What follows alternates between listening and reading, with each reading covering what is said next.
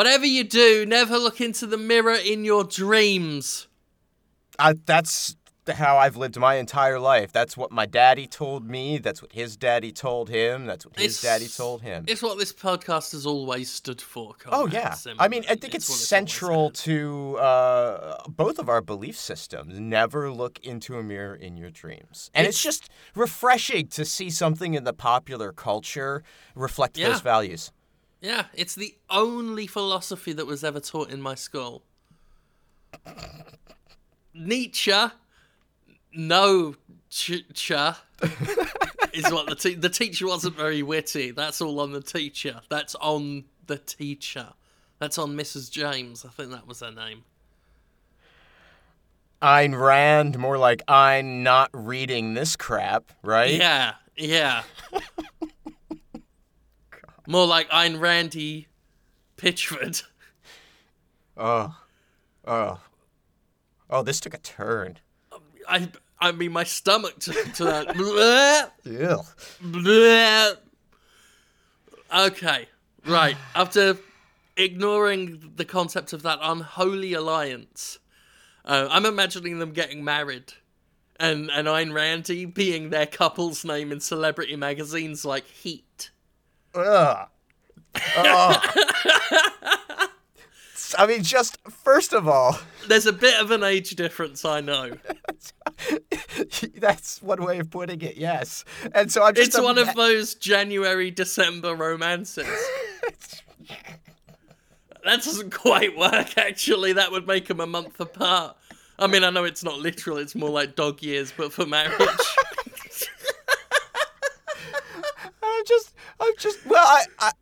I'm picturing it as a more of an Ayn Rand's Last Dance kind of, she grew up in an Indiana town, had a good-looking mama, but never was around, died in public housing, and now she's being fucked by Randy Pitchford. Oh my god!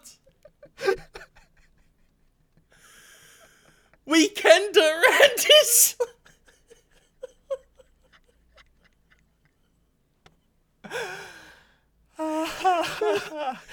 Incidentally, we've just come up with a better movie plot than Alone in the Dark 2. AKA, what the fuck? It's certainly more cohesive, albeit maybe more derivative. Yeah.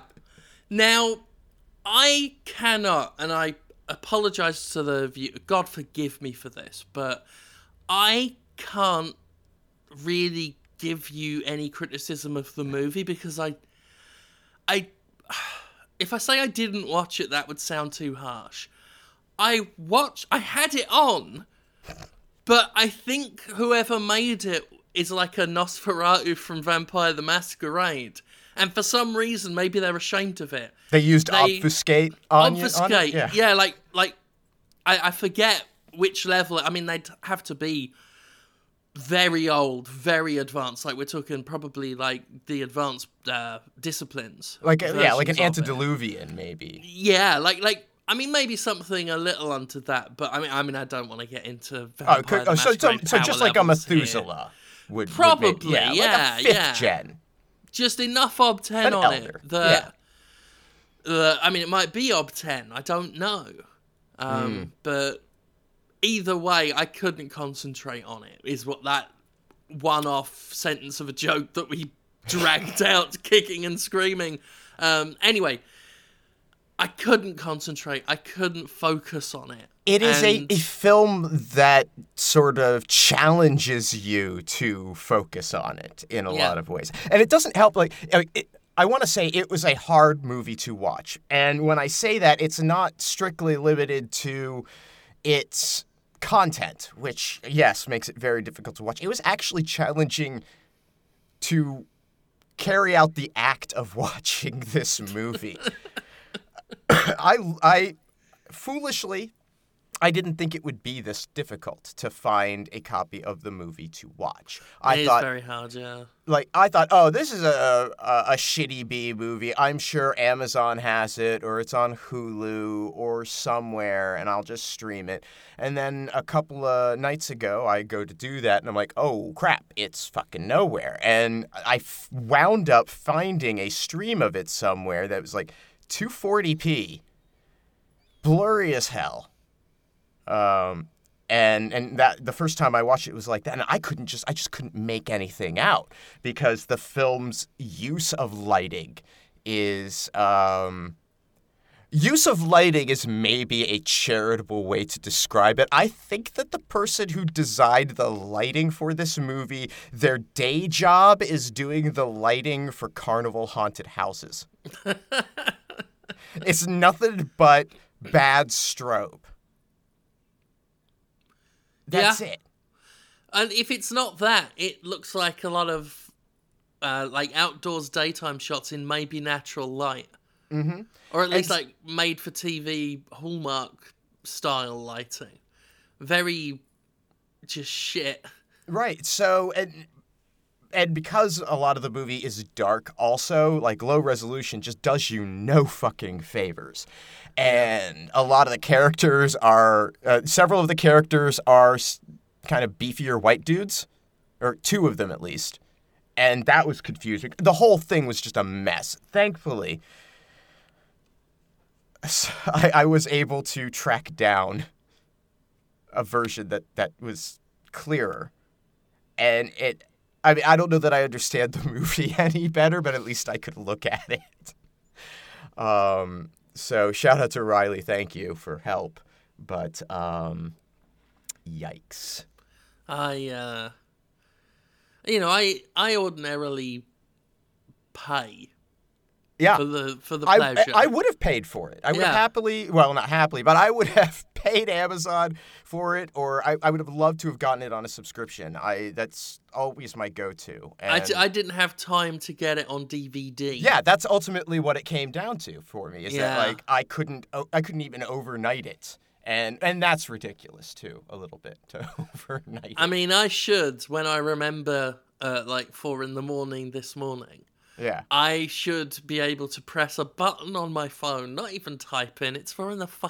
I can't be fucked. Right? I should just be able to press a button on my phone, and it's there on the screen. Big A, press that. They know what I want and give it to me by 4:10 a.m. Well, I think the reason for all of this is that, and I think you're right, I think it probably does have a sort of supernatural element, although I'm not sure necessarily if it relates to vampires. It could just be that Alone in the Dark 2 is one of the 13 films that girl from Blink, the Doctor Who episode with the Weeping Angels, it might be just one of the 13 DVDs she has in her collection. And so it's really only meant for her. And that's why it's about a witch, I think, right? Yeah. All that did was make me Google, because I remembered that it existed. All it did was make me Google pictures of the Todd McFarlane Movie Maniacs action figures that were made for the Blair Witch. Oh, yeah. This weird fucking... One of them looked like the Evil Dead, like a Deadite, with an axe or a pickaxe or something. I can't even remember now. And the other one was like a dryad... like some sort of tree folk. Which thing. That's totally an Alone in the Dark thing. Like, that's the villain of the first game. And I think, wasn't that ultimately the villain in the first movie? Was the tree? I think they did that again. Completely vanished from memory, the first one. Oh, yeah. Yes, that was another issue. one Thank I struggled God to this watch. isn't an actual, like, proper sequel, because I remember nothing of the original movie. Yeah, I don't even think that would have mattered anyway. No. There is a dramatic change from Christian Slater's character. There is. It's a different performer. Yeah. Instead of Christian Slater portraying Edward Carnby in this film. And Carnby's the only consistent element, I think, between them. And even he is not consistent, or is less Maybe consistent. Maybe he's like James Bond, so he can be played by different actors all the time. Yeah, that's kind of what I'm thinking. Or Doctor Who. Right. Well, that brings us back to what I was saying before we were recording. Right. And this is a treat for all the spin-off Doctors Movie Boys fans, right? Get this. Imagine if Scott Bakula from Quantum Leaped into the Doctor. Uh-huh. That's ludicrous. Right. Because the Doctor keeps changing bodies. So if he's just done that, just regenerated, Scott Bakula will look in the mirror and go, whoa. No, he says, but he doesn't boy. even realise he's different twice. Doctor Who's got one over on him. Fucking hang on, idiot. He'd say, "Oh boy," but what would be the Doctor's catchphrase? Because the Doctor always gets their catchphrase at this point too, or at least relatively soon thereafter. Oh, I guess one of the twists would be he looks in the mirror, says, "Oh boy," and then he's second in command, whatever it is at that point. I know Dean Gaffney just looks at the Doctor and says, "Oh, you found your new catchphrase, I see." And from then on, the Doctor, he doesn't realise why he say, "Oh boy," and he's stuck with it, and he never knows. Realise why he got bottlenecked into it. Oh my God, the Doctor's in the waiting room with Ziggy and Al. Oh, I just blew this thing wide open. Yeah. Wow. Oh God, how the hell would Sam Beckett deal with the Daleks? Probably with heart. Or the Cybered Man. What if the Cybered Man comes to Earth? In the Bronx? And everyone turns to the Doctor, but it's Scott Bakula in control. Scott fucking Bakula with I don't know, whatever he's wearing that season, just, some stylish high tops. He's a leather jacket. And his leather jacket and stylish high tops. Yellow leather jacket. He doesn't have all the knowledge of the universe contained in his head. He's just a quantum physicist who happened to stumble into this time travel shit. We've got a whole new series here. All he's got is Al. Is that it? Al? Yeah, Al. Al Clemens. Well, but Al could talk to the Doctor, and for the first time, or in a rare turn of events, the person in the waiting room could actually be helpful to them. Yeah. Hell. Sorry, I just had a horrific... That's the finale. That's the Quantum Leap series finale we never got. So the Doctor shows up and brings Scott Bakula home. Oh, that's much better than what I was thinking, which is after he wraps up his Doctor Who adventure, he quantum leaps into David Hasselhoff driving Knight Rider, immediately doesn't know how to drive Knight Rider, and smashes it into a tree and burns in there, just screaming, "Oh boy, oh boy!" Well, oh no, but right before he dies, he leaps out because that's what he was there to do. That was the wrong he was there to right.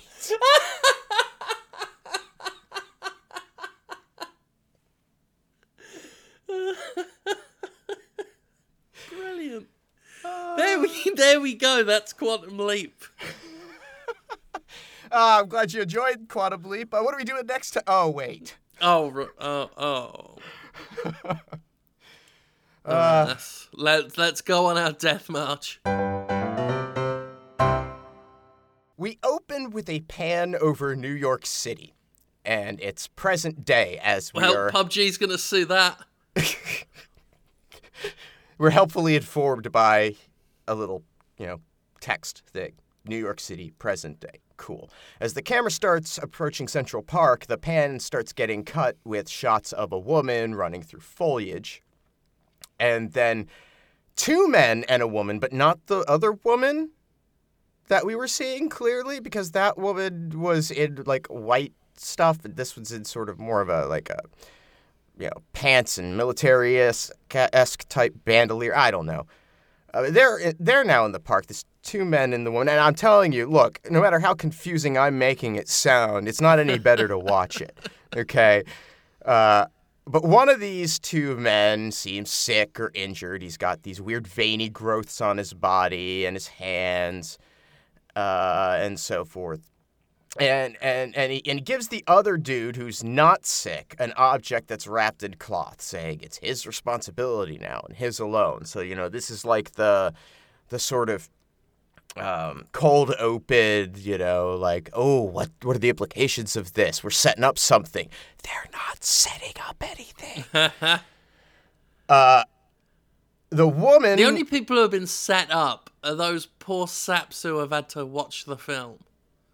And I think one of these two... Okay, so this whole early sequence, I guess we should just get out of the way, because this is not Uwe Boll directed, but it is Uwe Boll produced. Yeah, in the same way that Uwe Boll produces Ejaculate.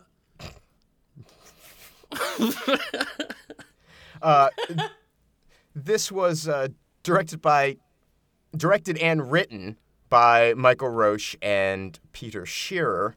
How dare they? How dare they? Now, we've had prior experience with Michael Roche before. He produced Blood Rain, House of the Dead, the first Dungeon Siege movie. Is he related to Papa Roach? You know, based on talent, I can see how you might be able to come to that conclusion, but I really don't know. Sick burn on a beloved pop culture institution there. Roche also wrote Far Cry, House of the Dead 2, the first Alone in the Dark.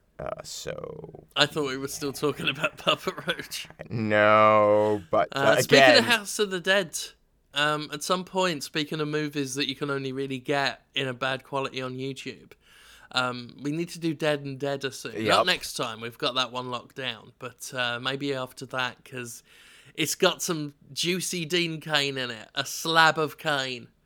And it's been a while since I talked about Dean Cain.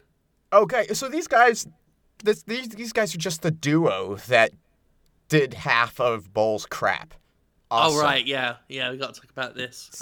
So that's who's responsible here, just to make that clear.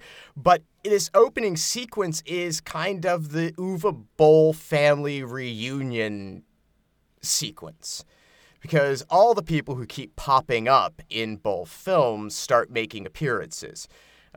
We have Michael Paré as I think he's the injured, the sick guy, I think. Or maybe it's not him, and I think the other guy's Jason Connery's the actor. These guys don't get named in these scenes. No. It's impossible to track them. They have names in the credits, but we were never given them in the story. So, super cool. Yeah, it's not important. I mean, that's the message of the movie is that none of it's important. None of this matters. But the woman is Nastasia Malth, I believe, who's our Blood Rain, our replacement Blood Rain. Ah. Yeah, so she's there, and then we're going to see our good friend, and kind of becoming patron animal of the podcast, Zach Groundhog. Ward. Hey, Zach Ward. So Paré, the other dude, Blood Rain, they're all hanging out. Yeah, Paré's that whole family. They've got Paré's got these weird veiny growths on his body and hands the other dude an object wrapped in cloths as his responsibility. The woman's been looking at some beeping device and comments that the signal has stopped. So, oh man, I'm really interested to know what all of this means. And I can sure count on this film to explain it in a way that is compelling and entertaining. The men have a discussion about their odds of survival, indicating that there's something hunting them. So cool, we're learning all sorts of stuff in this introductory sequence. And they note that dawn is in 30 minutes, and that's said in a way that makes it seem like it's significant. They spot a public restroom, and in a decision that no one has made ever, has decided that that is safer at night in Central Park. Best place to be. And then lightning happens. Lots of it. Really kind of overly done. This is the strobe effect. It's probably worst in this opening sequence than as compared to anywhere else in the film. But, I mean, the film should have come with a seizure warning. Someone should have sued. Yeah. But I guess you said someone's gonna sue, and then corrected yourself because you realized that talking about this movie and the future, it just doesn't work. And I thought should have, I guess, as I was saying, it seemed a little strong too, because even still the statistical probability, if you consider the number of people who would watch this film, Venn diagram that with the people who have epileptic photosensitive to epileptic It's a dwindling seizures. pool. It's Right. it's an ever shallowing. Yeah. And maybe the insurance company looked at it and thought, Yeah. Yeah. Hard to say. Inside the bathroom is our old friend Zach Ward, who Hey! is in maybe the best costuming he's ever been in a Boll film. dressed in this jacket and loud shirt, but the shirt is made less loud by the light in the bathroom, which is a fluorescent that's sort of in a muted blue-green, so it washes out any color that his shirt had. Yeah, Zack Ward's character, knowing Zack Ward, in this movie, is a complete set of the gold-coloured Golden Grahams mini Boglins. Hard to buy. Okay. I just don't believe him doing shady, albeit out in broad daylight, back alley deals, especially in that getup. No, but he's trying. He's trying to come across as sleazy. He's Zack Ward, and he's good at what he does. He's a fucking professional. He's not Gary Oldman. He can't just melt into a role. Yeah, he's trying to be gross. And the script doesn't give him enough, I think, to be, like, truly offensive. Like, I mean, that's a problem across the board, is no character is given depth. Like, the Edward Carnby in this.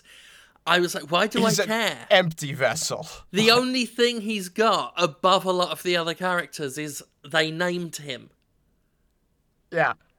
That's about it. He is wooden and... It's like Lightning from Final Fantasy XIII. All we've got to go on is, I know what they look like and I know what they're called. And I'm supposed to be invested in that. There are multiple points in the film where I'm not sure that they were actually shooting the film. Like I don't think that they were shooting written dialogue so much as they were shooting instances of other actors in the film trying to force a motivation onto Carnby so that the actor would have something to work with. Because this happens a couple of times where, it does seem pretty obvious that we don't really understand what Carnby's doing here. We got to give him some conflict. Yeah, it's only just hit me that, he's just there. Yeah. He's there because ostensibly because of curiosity, because he's into occult shit and this is an opportunity to learn about occult shit. But it's not developed enough. He doesn't express enough of a curiosity to make that payoff in the ways that they're trying to make it do that. People are just there and things just happen towards them. And they don't put much effort into their happening while they're happening. No. The happening is happening, but it's not happening very well. Zack Ward is a coke dealer who is... he is upset. I'd believe it more if he was a Coca-Cola dealer. I could see him doing a coke head, and it's not that much of a leap from coke head to coke dealer. But he's just too cute to go that extra mile. You got to know where you are in the ranking system. Right. It's like promoting a good salesman to the role of a manager. It's like they might be a good salesman, doesn't mean they'll be a good manager. That is the worst mistake in retail, and you see it all the fucking time. And I think anybody could tell you that a cocaine addict is a terrible cocaine dealer. Yeah. Don't promote him. Don't promote Zack Ward. Because I assume it's the same for acting, that a great cocaine addict performer should never be put in the position where they have to perform as a great cocaine dealer. Yeah. Yeah, because they will just snort the flour from the bag. He is cleaning up spilled cocaine from a bathroom counter, which, again, very bad. Drug dealer. Bad. Because I think Zack Ward just spilled the flour. Well, no, it wasn't him that did it, because this is them trying to give him shit to work with. Well, of course he's gonna blame someone else. Now, I want to read a subtext into this character based on his actions here, because there is spilled cocaine on this bathroom counter in a Central Park public restroom. Might as well have done it in an Applebee's. He is sweeping up. Smell the same. And putting into a bag, indicating that he is going to redistribute this. So he clearly has no concern for the welfare of others. Like, that's what they're trying to put across. Maybe that's... I mean, if you're in there, you've got to just be cutting it with public Central Park toilet gunk. But he is upset at this spill having occurred. He's blaming the people who supplied him for not double taping the bags, which is, clearly somebody involved in the writing of this film has some understanding of the logistics of distributing powders. Well, I mean, if you do your research, you've got to get into the trenches. Do your research. Yes, I wonder how these guys did a bunch of research into the mechanics of cocaine transactions.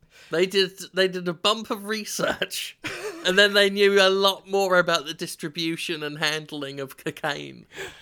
And I'm sure that there is in no way any sort of relationship. I'm not even going to posit this as a possibility. I think we all need to remove ourselves of the potential risk of the impression that maybe these people might have friends that are involved in some kind of, I don't know, drug distribution business that might require vast sums of money to be laundered in some fashion. Just put that out of your mind. There's no way you should be making those kinds of connections. No way. I have no idea why you would think that that's a possibility. But these writers clearly understood it, that when you're distributing bricks of powdered drugs and you're hiding them in places, you want to wrap duct tape around the plastic bag containing that brick before you then tape that somewhere, because you don't want to tear the tape off as you're removing it from where it was secured and cause the bag to spill open. That's what he's upset about. Yeah. This podcast is educational. I learned something. We all learned something. But he says he's not going to work with hippies anymore. He's because I guess he stereotypes Puerto Ricans. They do it better, and I don't understand any of this either. I mean, why are hippies distributing coke? Is hippies relevant in 2008 outside of South Park? I don't think so, and I've never really thought of them as a hard drug distribution. No, I don't think that getting wired off the old coke there. This is the last time I work with bikers. This is the last time I work with skinheads. There's all sorts of groups that you could have. I mean, really, for 2008, it's more like this is the last time I deal with dads in the mob who haven't gotten out of the 80s. Right. That's what I get for dealing with people from Miami who haven't let go. This is the last time I buy from upper middle class high school students. Yeah. Like, any of those would have worked better than hippies. I just don't get it. But he's preening himself in the mirror. Sorry, it's funny again. Yeah, it's all very funny. He's preening himself in the mirror, and that's fun. I enjoy that. I do enjoy watching. I like seeing Zach Ward on a screen. I can't help it. It doesn't matter what he's doing. I enjoy seeing Zach Ward take care of himself. You know what gets me off? You know what makes me bite my lip, mate, is seeing Zach Ward just tidy himself up a bit. Straightening his shirt. Oh, thank you, madam. He quickly gathers his boombox, however, and his bricks of coke when he hears people coming into the bathroom, and he hides in one of the bathroom stalls. I wish that the coke was, like, coloured brown. Like, they went into the double bag in and all of that stuff, but then got the colour of the coke wrong. Like, it's... Yeah, like blue, like the meth in Breaking Bad. Right, yeah. That was a lovely colour. Well, I mean, brown would be more associated with heroin. I mean, it could have been heroin. The three people from earlier now enter the bathroom. The sick dude is set on the floor next to the radiator, and the living dude does a security sweep on the bathroom, kicking open one stall after another and increasing the dread of the situation for poor Zach Ward. But he stops with the one before Zach Ward's. He's just stalling. Well, he's looking for a pipe. That's what he's doing, I guess, because that's why he stops, or at least that's what the camera suggests, is that he sees a pipe fixture. He's like, oh, okay, that seems like a good reason to stop making sure that this place is secure. Announcing that she's not getting the dagger tonight, whatever the fuck that means, he unrolls the cloth thing. Oh, okay, it's the dagger. All right. And he unscrews the pommel of the dagger. I think daggers have pommels like swords, right? That's what you call that end bit, isn't it? I mean, yeah, you call it a pommel from what I remember. Yeah, I would think. And, boy, this is the cheapest fucking prop ever. And that is why you never really get to see it until in like clear light until the very, very last shot of the film. And even then, for as much of it as they can, they've superimposed a bit of a yellow cartoon over it. Yeah, just it is. They went to a army surplus store and bought a cheap boot knife, like a bayonet style boot knife, and that's what it is. Yeah. It's just really shit. So he unscrews the pommel of this, and that exposes that, this dagger is hollow, and it contains a glass vial with some weird, like, fleshy thing in it that he removes. And now the woman's device thing starts beeping again, and she gets real concerned about this. I, on the other hand, have no fucking context for what this actually means, what any of this means yet. And I never will. Sick dude tells the living dude to burn the thing that's in the glass vial. And living dude does that. I'm calling him living dude because it's quite clear sick dude ain't gonna be pretty soon. Yeah. So the thing in the vial is burned, and then the dagger is wrapped up and stuffed into that pipe that distracted him from discovering Zach Ward a couple seconds ago. And then the sick dude starts carving something in his chest and casually suggests that the others should kill him, thinking that whatever's coming for them will stop if he is dead. Yeah, that filters back into my memory. And he doesn't say, all right, well, give me a second to finish carving this shit in my chest, but maybe then you could try killing me. Like, what would have happened if they just said, all right, fine, boom, and that's it? I mean, I guess these guys probably have a deeper relationship than that, but I don't know. I don't understand these people at all yet. But then it's pointed out... And you never will. I never will, because of what is about to happen. It's pointed out that Blood Rain here also has the marks, so that's going to be a no-go.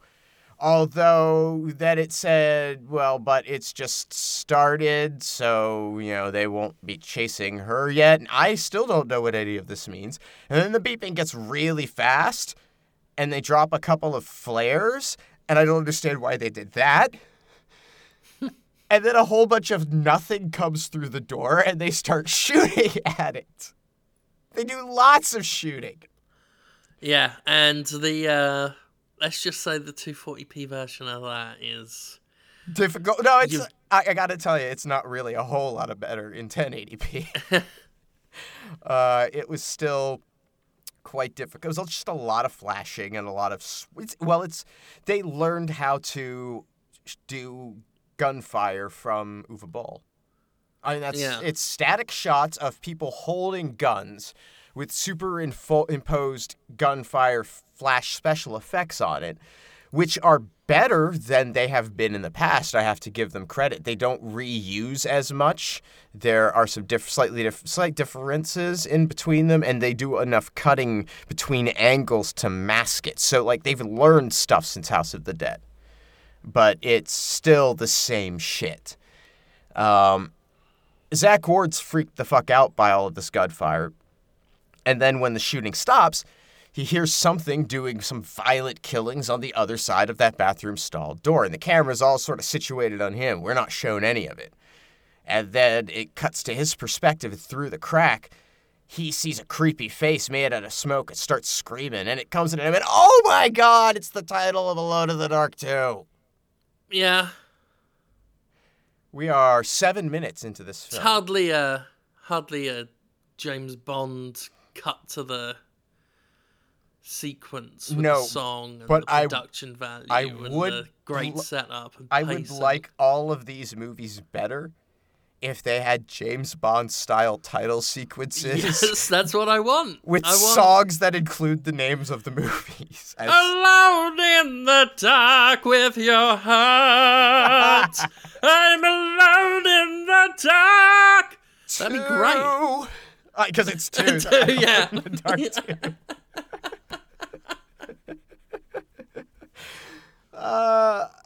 3 days later, Zach Ward, who looks like a vagrant now, and the costume difference is so dramatic that, as I stated earlier, in the 240p version that I watched, I did not realize that this was not a different character. Yeah, the floppy hair also is distracting, so it's very hard to make out anything else in the scene, because all you can do is look at those flippy floppy bangs. Well, it's poking out that hood. Because he seems to have, like, transitioned from 80s yuppie slacker dealer, or like the kind of sleazy guy that yuppies would buy from in the 80s, to the kind of guy who would have been buying those drugs in the 90s. Yes, that's actually very astute. It just, he's now hoodie and he's gone grunge.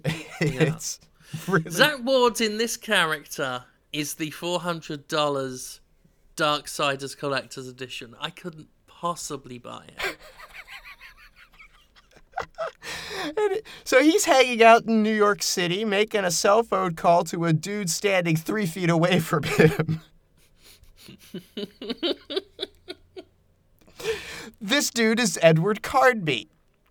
And Zach Ward was told by a guy named Shep, whom we never meet. Shemp. Shep is, I guess he's a fence. That would be my assumption based on what I know about Shep, in that he has provided information to connect to people interested in the same thing. But he's heard from Shep that Carnby knows about ghosts and shit. But Carnby knows the value of secret occult knowledge and says it don't come cheap. Yeah. Well, he rolls in occult with like 10d10s. Right. Yeah, so it's, he's just on another level here. And apparently this intermediary, Shep, mentioned to Carnby something about a dagger that made Carnby very interested. But upon hearing about the dagger, Zach Ward gets a migraine. And Zach Ward's goal... I mean, at that point, he's simulating how we feel watching. Oh, God, yes. Yeah, I identify more with Zach Ward in this role that he's playing than anybody else. Yes. Because every time I hear about this dagger, I have the exact same reaction. In this character's moment, he is a piranha plant puppet in that I bought it very easily. Yeah, I'd totally throw down for a piranha plant. I got one. Like I was looking up merchandise to try and find an obscure character to compare to Waluigi, and I genuinely bought it when I saw it because it was amazing. Oh, that's just a smart idea for a hand puppet.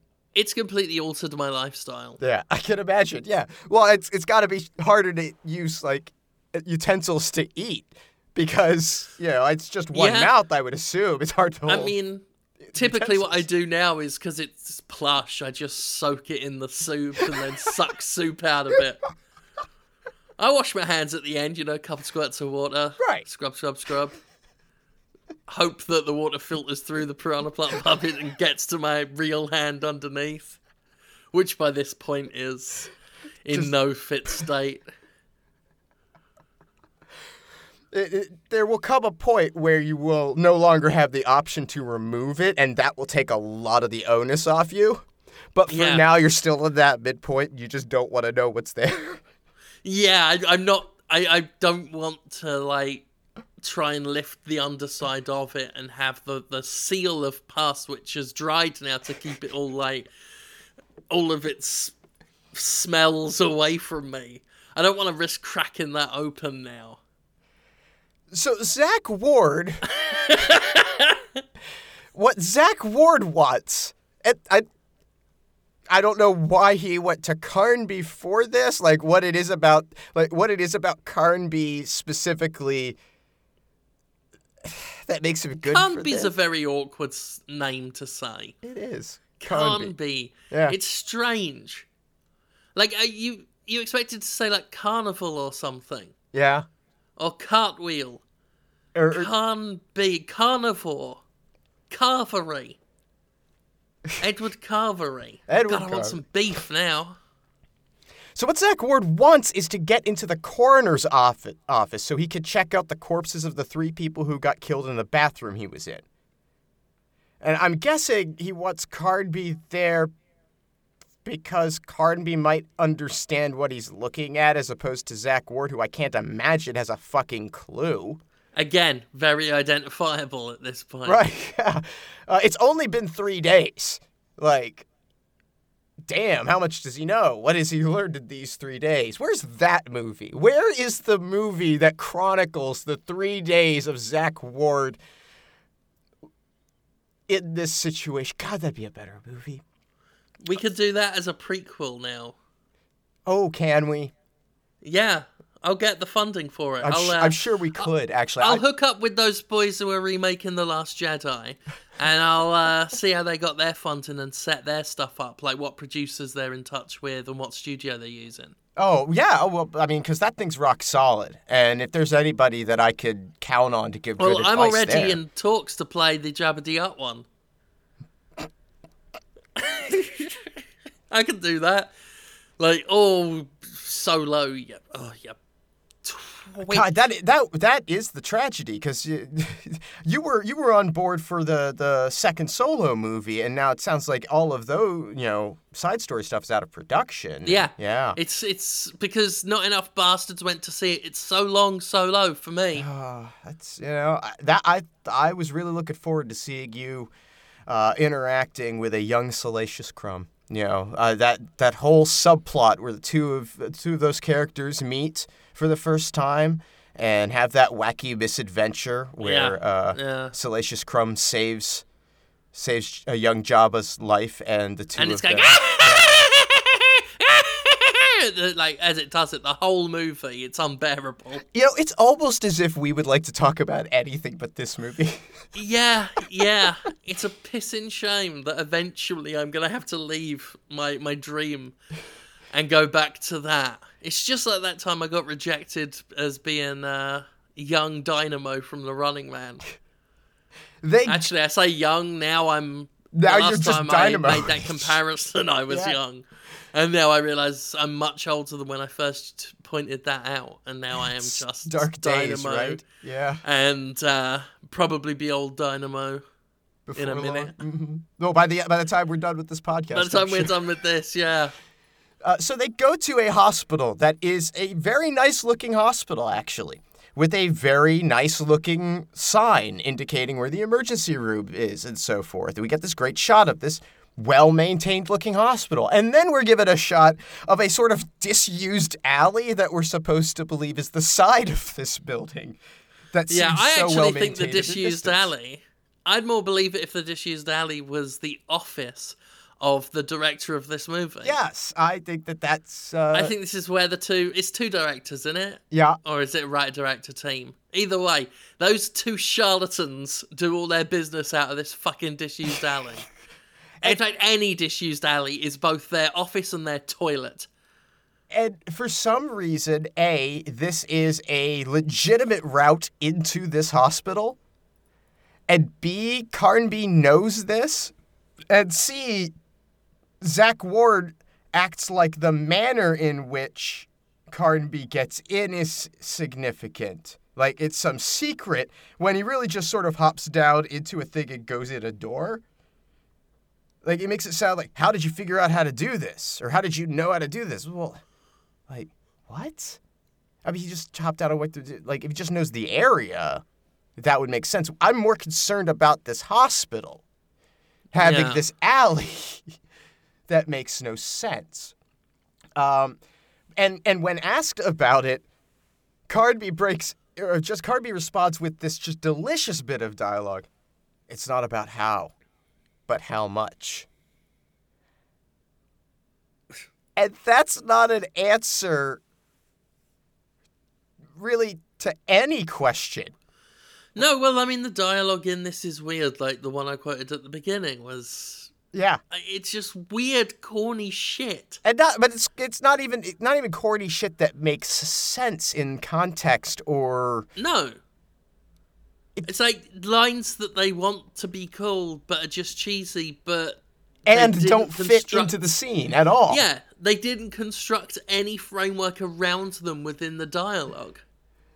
So strange. They find their way to a morgue and locate the bodies of the people who died in the bathroom, and they all have the same Vady shit that Zach Ward does, which Carnby discovers reacts to light.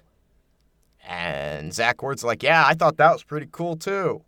And Zach Ward gives his best disaffected try to make that turd of a line seem cool. Yeah. And then he starts vomiting blood.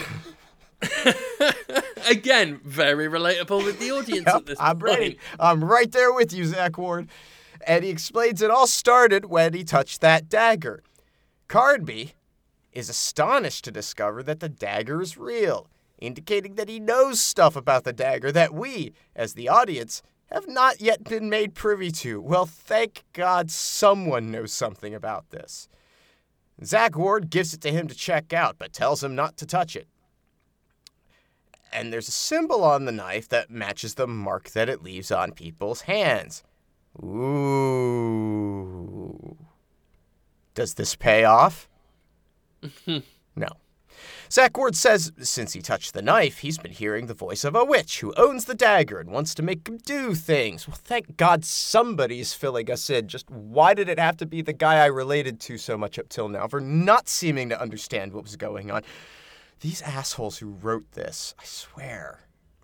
They should get back in their toilet. I take comfort in the idea that it doesn't, in the thought that it doesn't seem like they've done anything really since Bowles' production stuff stopped. So they probably just kept their head down, close to the grindstone. Get on with it. And they're right. Get on with it and don't inflict it on us. So he's been hearing this voice of this witch who owns the dagger and wants to make him do things. Carnby finds the original sick dude and does the old detective trick. Like he sees the stuff that the guy has carved into his chest and does the old detective trick of taking a piece of paper and rubbing a pencil on it to create an impression of the letters, which is... It's not just impractical, it's also so not the way that works. Yeah, well, later on he writes a letter in lemon juice and then they put it on a radiator and see the sentences. I could understand doing that. If, like, the reason you do that normally is that you find a piece of paper with the sheet that had the thing written on it torn off and you want to understand what it was that it was said, you want to see it, so it's made an impression of the paper, and you use a pencil to rub on it and raise that impression. You could also do a bas-relief with a piece of paper and do this, but that sort of works on firm stuff, not, fleshy chest wounds. What are you expecting to get from that? And the worst part is that it's 4 characters. KE12. Yeah. Fucking write it down. You have the pencil. Just as many characters that are inside the door of the bird woman on Zoobilee Zoo.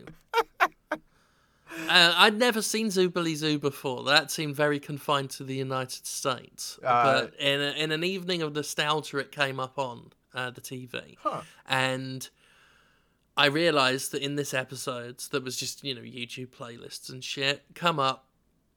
She's a journalist as well, bear in mind, but her alphabet only goes up to D. A, B, C, D. That's on her door, and then the rest is just jumbles all around the house, like something you'd see in John Doe in 7. Oh, okay. Well, first off, that seems very limiting at first, right? That those are the only letters that she, as a writer, knows. But I want you to think about it a little bit and think about who she's speaking to. She's speaking to the youth of America. And when it comes to the youth of America, dab is all you need. Oh, yeah. Oh, see, there's layers there. You just got to peel it back like an onion. Or like, I don't know, the flesh that contains the carved-in letters that are your clue to progress the plot of this movie.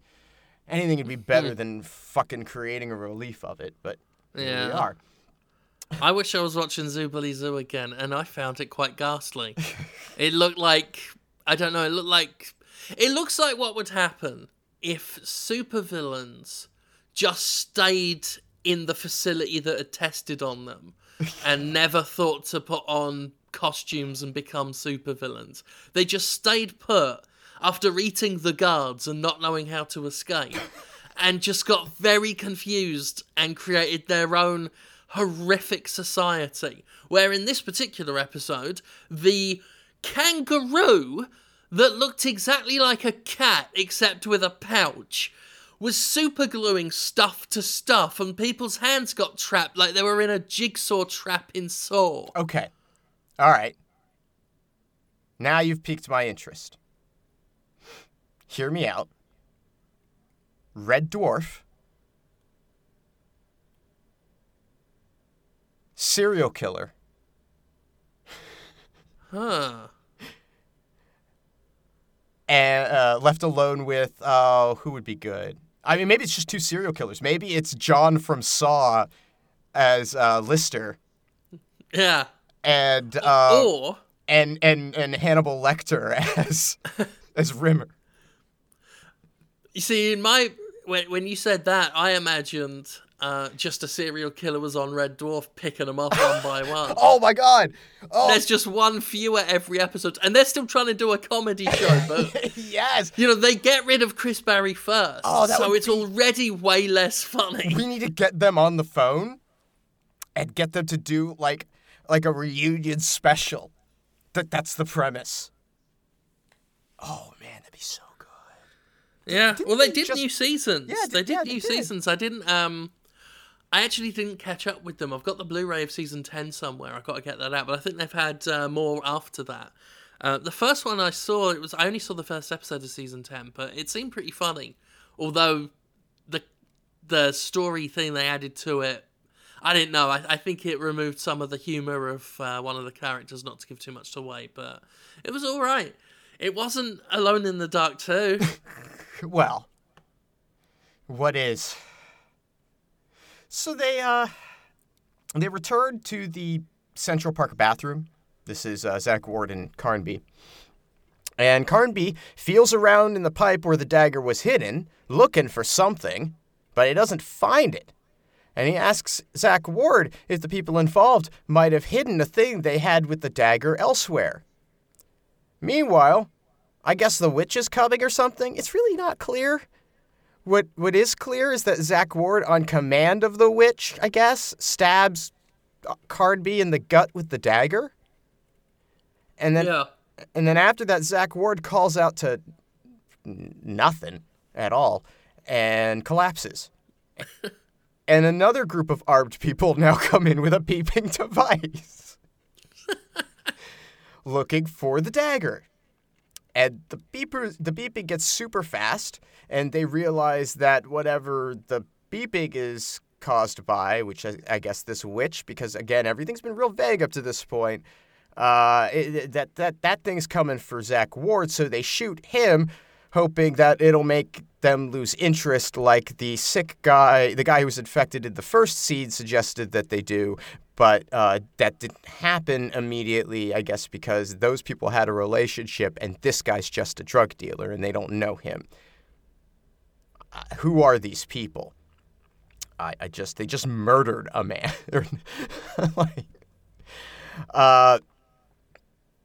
Commenting that the knife is starting to dissolve inside of Carnby, which, okay, the mechanics of this knife I really don't understand them.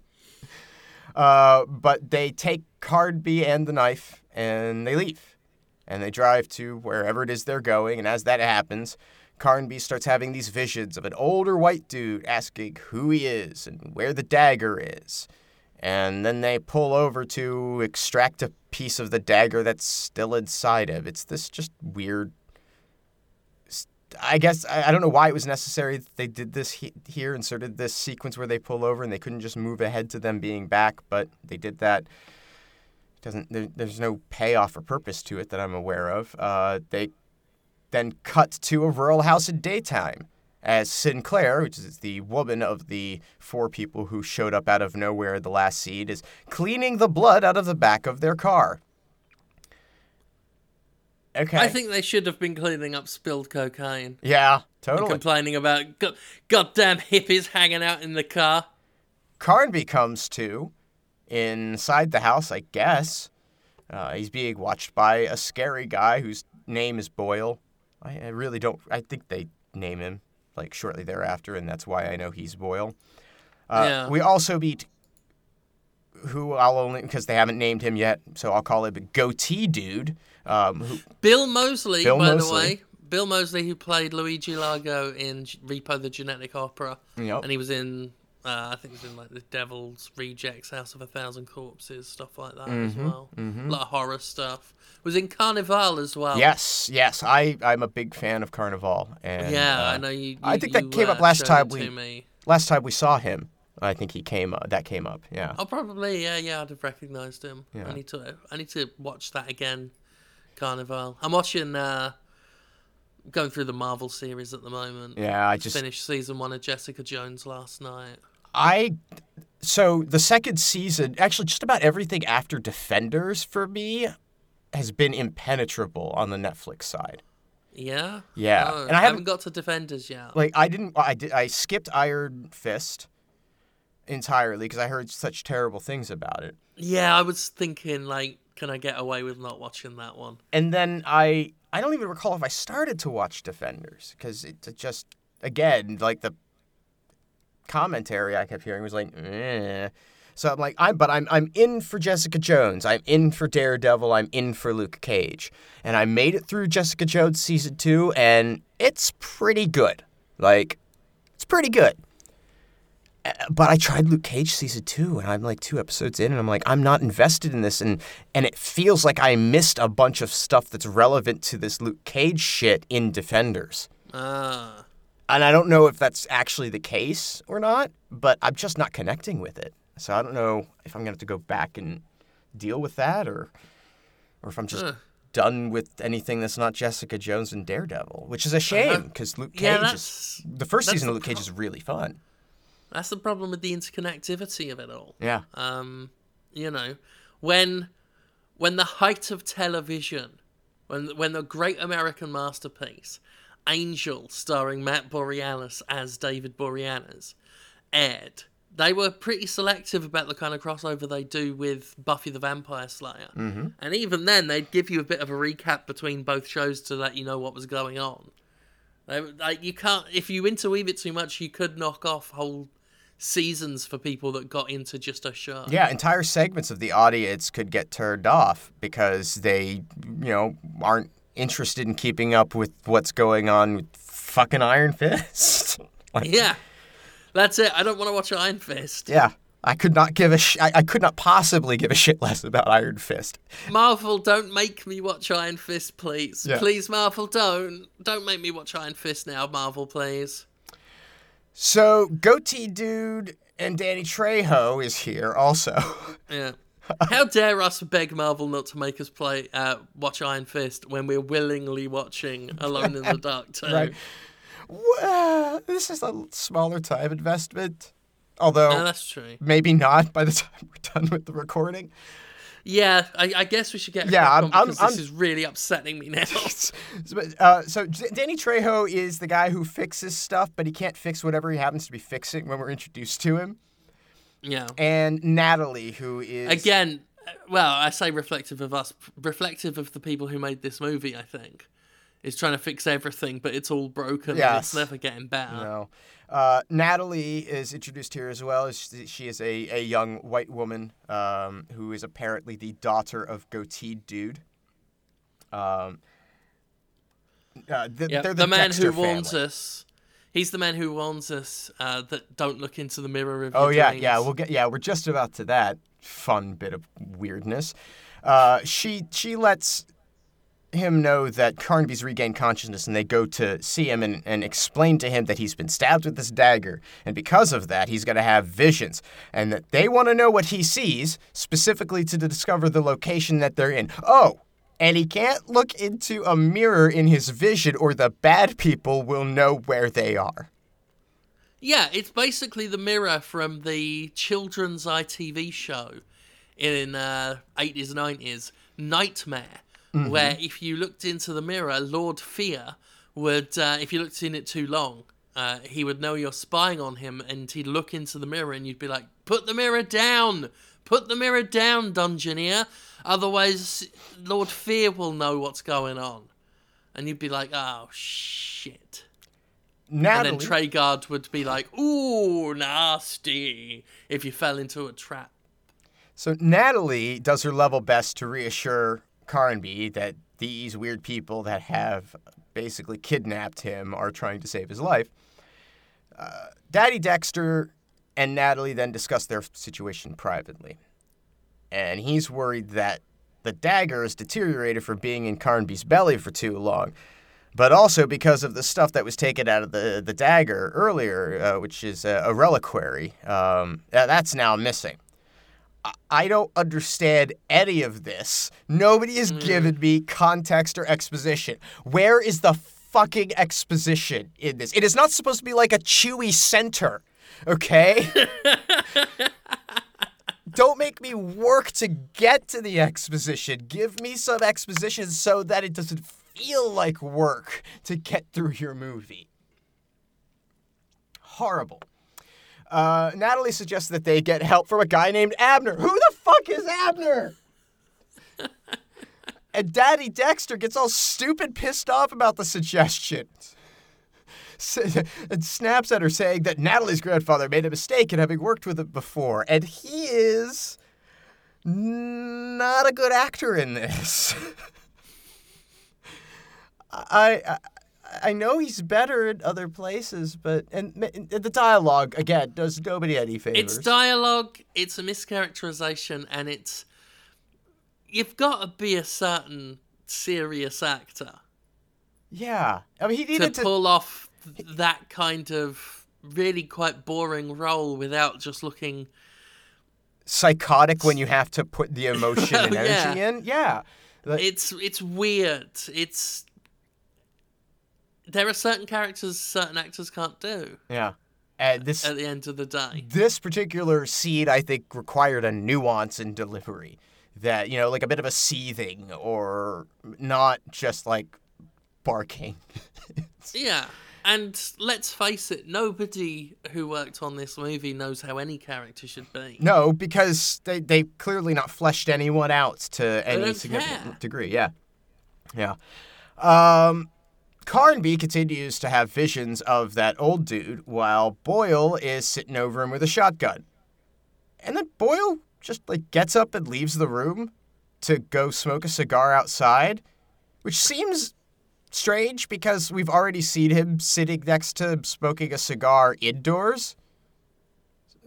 Maybe he just wanted some fresh air. He's just been snidey about it. This is just a snide one he's having. And clearly everyone that is, a guard type figure in this, or a military focused or the defender type characters, they are all clearly very well trained and good at their mercenary knowledge. and an awareness of defensibility and keeping people safe and all that. Because just like the other guy who didn't bother to check the fourth stall in the bathroom, he just leaves the shotgun next to Carnby in the bed and goes outside to smoke his cigar. So Carnby takes the shotgun and tries to escape the house through the front door. The Boyle is now gone from the front porch, so he's able to just do that. He's not seen. And he tries to he gets to the car, but abandons that as he doesn't have the keys. He starts crawling further away. And then his absence is eventually discovered by the others, and there's a short search that turns him up about 50 feet from the house. None of this is necessary or adds characterization to anybody. And the movie in a nutshell. And Daddy Dexter immediately asks if he's looking in a mirror. As if that's an answer that anybody other than him has. They bring it back inside and try to stabilize it with a shot of adrenaline. And as this happens, Carnby sees the witch for the first time through a mirror. Oh, that's where they told him not to find a witch. And the witch tells him that she knows who he really is. Well, that's one of us. I'm glad somebody in this... Carnby... Really, she could have just stopped at I know, and we just... Brilliant! Something! Yeah. Great! Carnby's returned to the bed of the farmhouse, and Daddy Dexter tells Natalie to go see Abner and gives her the dagger. So we're all just carrying this dagger around everywhere we go.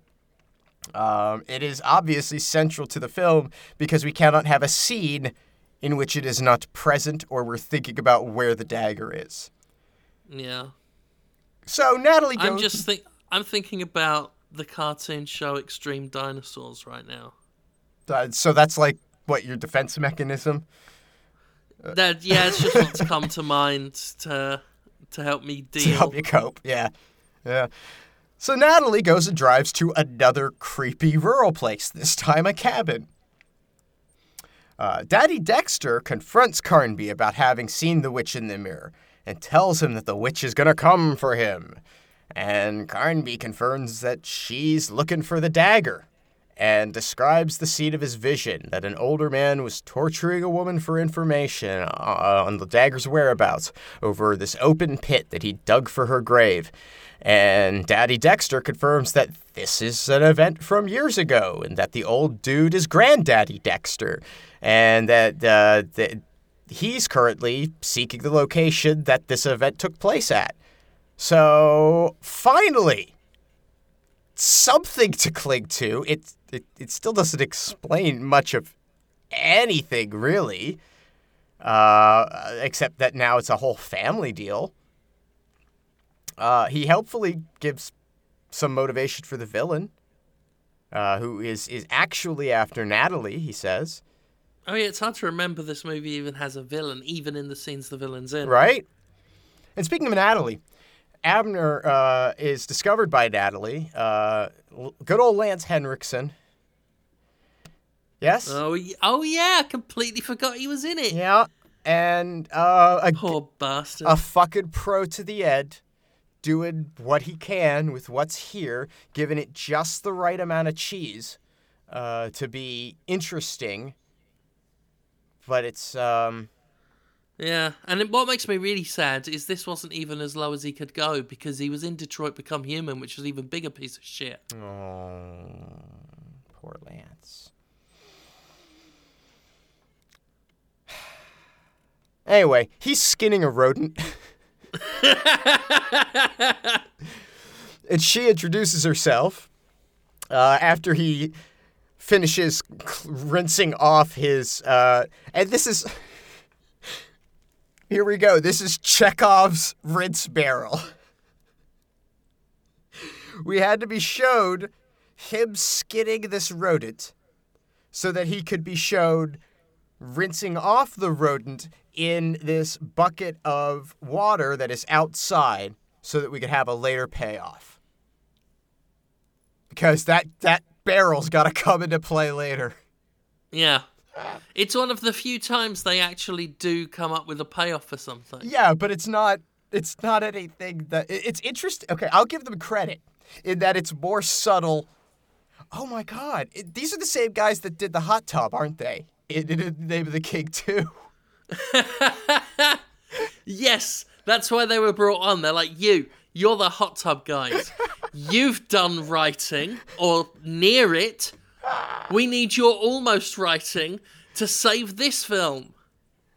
Oh God, it is the same guys. But they were just responsible for the first one. The time travel stuff didn't get introduced until the second. I don't know. Oh man, it's just this whole camp. But that's great that we get to see that again. I'm quite amused.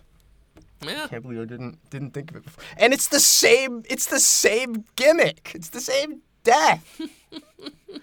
Fucking hell. Wow. So they go inside. It's the one trick they know. Anyone in this sort of Uwe sphere, it's the one trick. Uwe doesn't know it, but several people underneath him do. We need to introduce a container of water. They're the only ones. Act One. Yeah. They convince him to do it because it's like he's too impatient. He doesn't know why we're setting up water now for later on.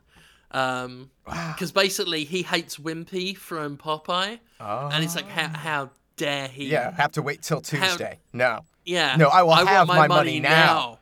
Well, that's how he got the films made. Yeah, he'll take his pound of burger flesh. That's right. So they go into Abner's house, and she tells him that this bit's all crap. So they go inside Abner's house, and she tells him that the witch is back and they need his help. And he replies that I'm out of the game now. And the witch is going to destroy their whole family if she keeps getting into it. But it's too late for Natalie, as she shows him a mark that appeared on her wrist 3 weeks ago. That was later followed by haunting dreams. And Abner explains that the witch is after her family out of revenge, as it was Granddaddy Dexter that had first hunted her down. And then she gives him the knife.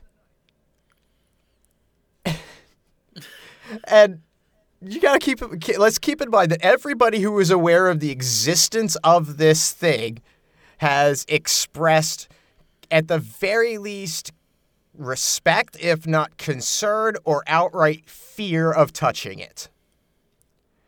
Yeah, they don't want to fuck around with that knife. Right? And Lance Henriksen just picks it up like it's nothing. Rebutting her warning with a comment on how his life experience has rendered him immune to, and I quote, witchcraft crap. God bless you, Lance Henriksen. So he observes also that the reliquary is absent from the dagger and that the dagger's been used, and he seems rather interested when he's told that the person who got stabbed with it is still alive. So Natalie asks again for his help, noting that her grandfather had trusted him in the past. But before he can answer, a woman enters the room to discuss a customer service issue related to his veterinary business. And I love this. I love her. It is the one thing that they deliberately did as for the purposes of like comic relief that works. Mm-hmm. It's obvious that they wanted her to be comic relief. She is comic relief, not just now, but later. She is, I think, probably the only thing about this film that nothing justifies its existence. But if you're going to find that barest vein of silver in this incredibly black cloud, it's probably her. Her performance is just delightful. Abner comes to Carnaby's bedside at the Dexter house, and he makes a sachet. I can't remember. Sachet with some herbs that he chews up and then spits into it and has it pressed to Carnaby's wound by Natalie. And then fondling the dagger, he comments on its materials and its value and asks what Carnaby wanted from it, indicating that it could be used to grant eternal life, albeit at the cost of killing others. and gives a little bit of insight into the witch, saying that she's hundreds of years old and bears considerably more occult knowledge than they do, which is it's still not a lot, guys. Like, okay, so she wants this knife. She's after Natalie for reasons. She's old, and she's a witch, so yeah, occult, I get it. And then he injects radioactive, I think it's Botox, because he injects it into Carnby's upper lip. And he says that this is going to render him invisible to the, quote, other side. And then, in a less effective attempt at comic relief, makes a joke about his hair possibly falling out tomorrow if the dose was too strong.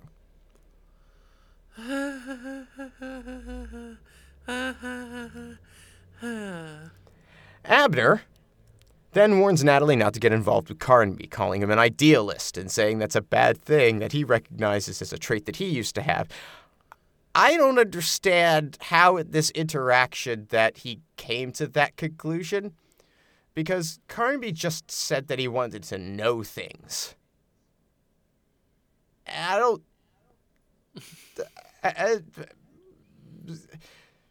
Then, as Abner's leaving the house, he encounters Daddy Dexter and tells him that, hey, you know, the dagger's not really that physically dangerous a weapon, but it instead kills the soul.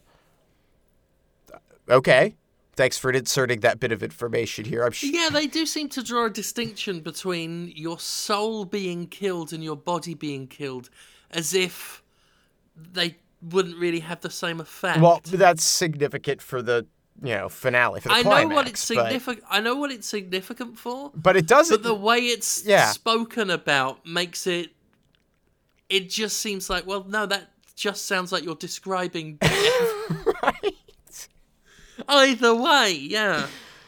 So Daddy Dexter invites Abner to join him, but hey, Abner's out the game, having long ago destroyed any witchy stuff Granddaddy Dexter might have given him.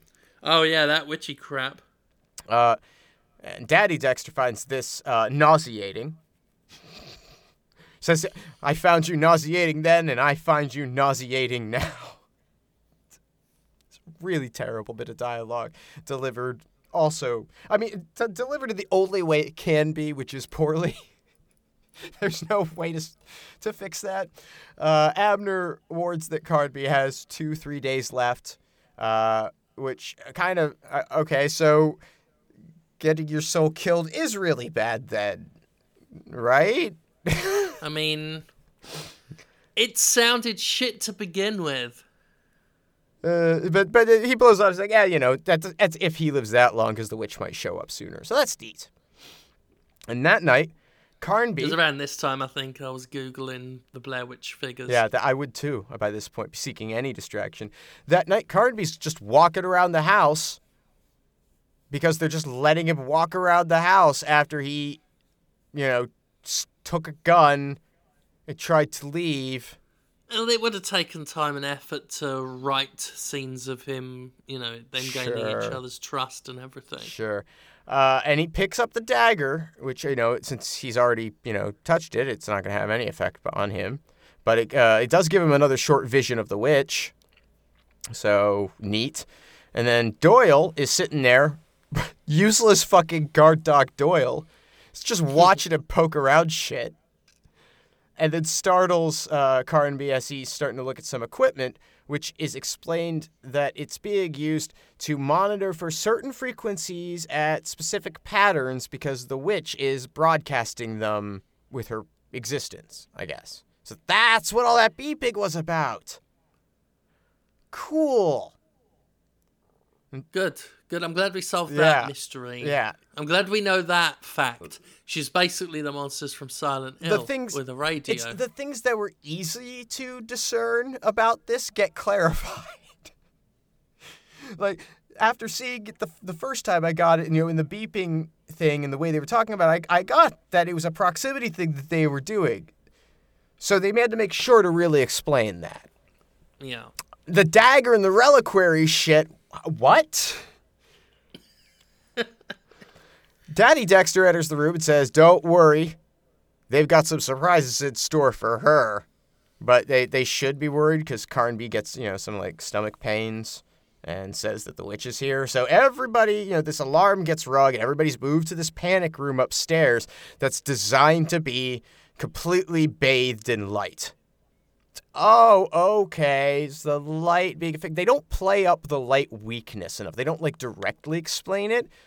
It's a thing that you're supposed to have inferred from them seeking out light in the public restroom of the thing and using flares. And the time that a flashlight is shined on the arm of someone who's infected and the dark veiny stuff sort of moves in reaction to it. Like that. Alone in the Dark Illumination was all about using light to deal with the monsters, make them weak as you could shoot them. It was a cooperative. It was a really, really bad game, one of the worst of its time. This mechanic was central to the attempted reboot of the Alone in the Dark franchise that Activision did after they bought Infogrames, and that was a game that had great ideas. Obscene.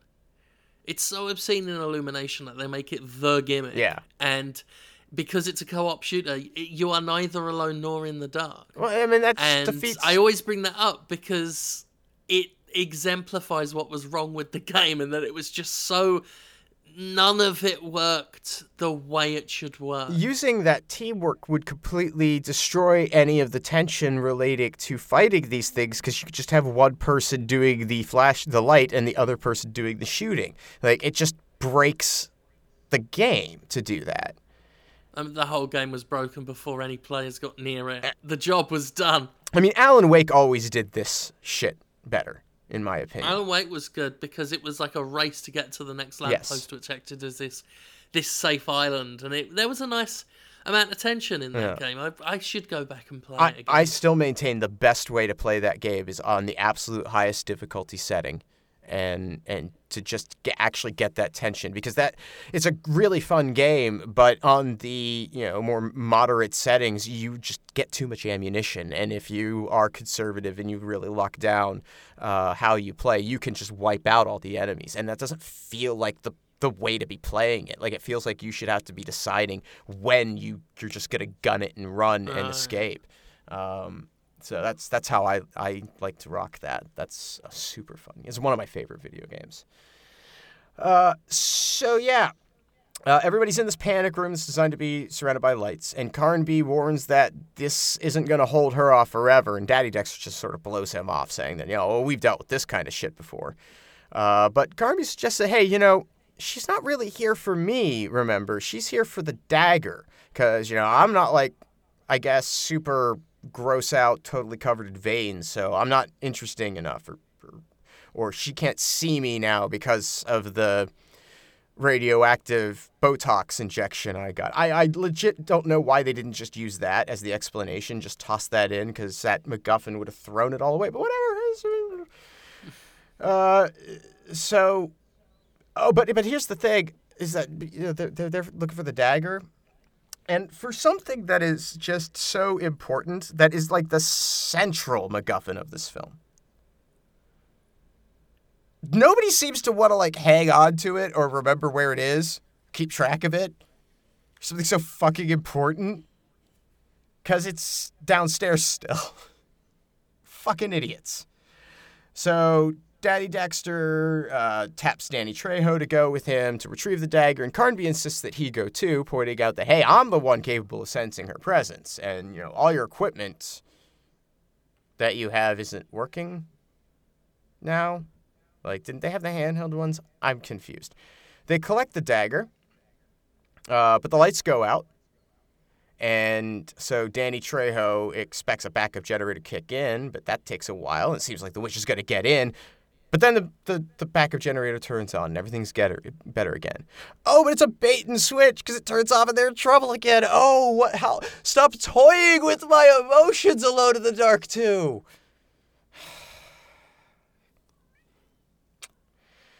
And so Daddy Dexter gives the dagger to Carnby and sends him back to the panic room while he and Danny Trejo go to fix the generator in the basement. While they're working on it, the witch attacks. Danny Trejo gets killed, And Daddy Dexter gets a metal pole stuck through his thigh, which they do a very good job of making sure that you get a good 4 seconds of seeing the barbed, like, metal rod thing that's eventually going to go through his thigh, just shy of center frame. Not subtle. And upstairs, Natalie gets impatient, decides they need to go find her dad, so Carnby grabs Natalie and pulls her away from the group after everyone has gone to do this and warns her not to use her gun because of the tracer bullets. Oh, yeah. I don't know what this means. Maybe it's the gun from The Fifth Element. Because that had bullets that you fire one bullet and the other bullets would trace to that bullet. Is this the reason that Sinclair now dies in the next shot because she sees the witch and starts shooting her with what is, I believe, like a light machine gun? This is not a small weapon that she's carrying. It's practically mounted. I don't know what tracer bullets are. I don't know what tracer bullets are either, but it might be what was that gun website we looked at? Maybe the answer is there. The Internet Firearms Database. That'll tell us what I'm not going to look it up because I've just been looking up. Because I was curious, do you think any movie website or blog interviewed anyone working on this movie before the movie came out like you would for a real movie? No, this was a straight-to-video release. But one thing I did find out is that the Blu-ray version of this is a Best Buy exclusive. Oh, I did know that, actually. Yes, I at one point had heard that. Yeah, I don't know why. I want to see why Dread Central has said Rejoice Alone in the Dark 2 on DVD. Well, I can tell you the original one.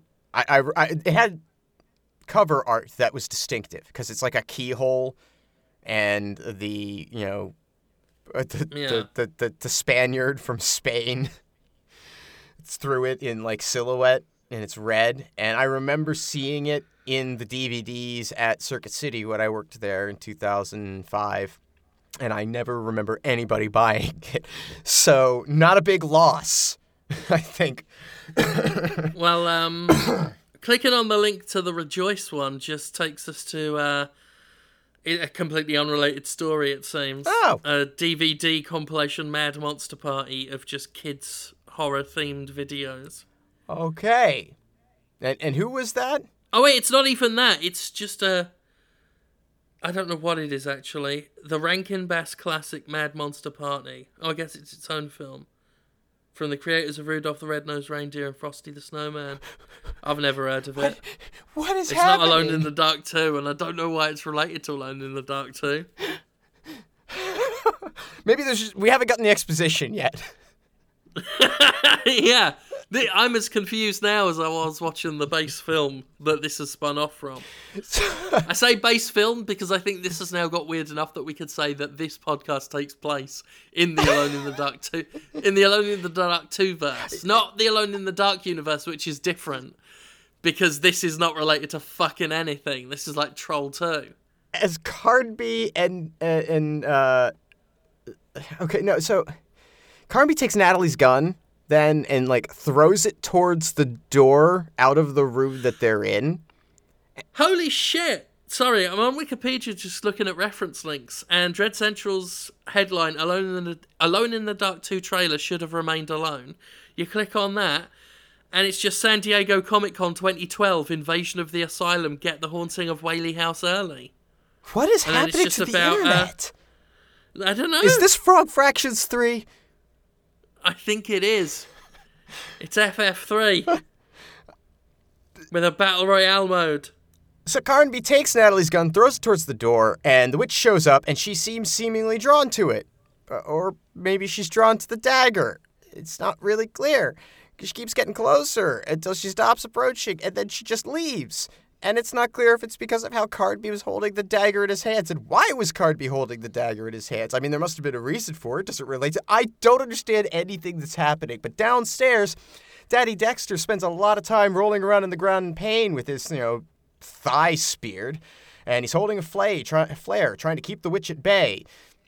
And as Carnby and Natalie watch, he's killed, but clinging to the pull cord of the generator. As he's pulled away, it starts up and the lights come on, so they're all safe from the witch again. But, their numbers diminished because now we've lost 3 people. After sunrise... I have so little to say about any of this bullshit. And that's why I'm flying through this. Like, there's some of this shit that it's obvious to me that there's some talking points, but yeah, we can motor a bit now.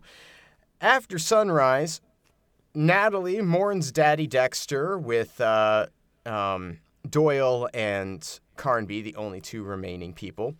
And she despairs that the witch will be back for them. Doyle burns the corpse. And then they go to Abner's cabin. And Carnby confronts Abner, saying that they require a piece of the witch's heart to reactivate the dagger.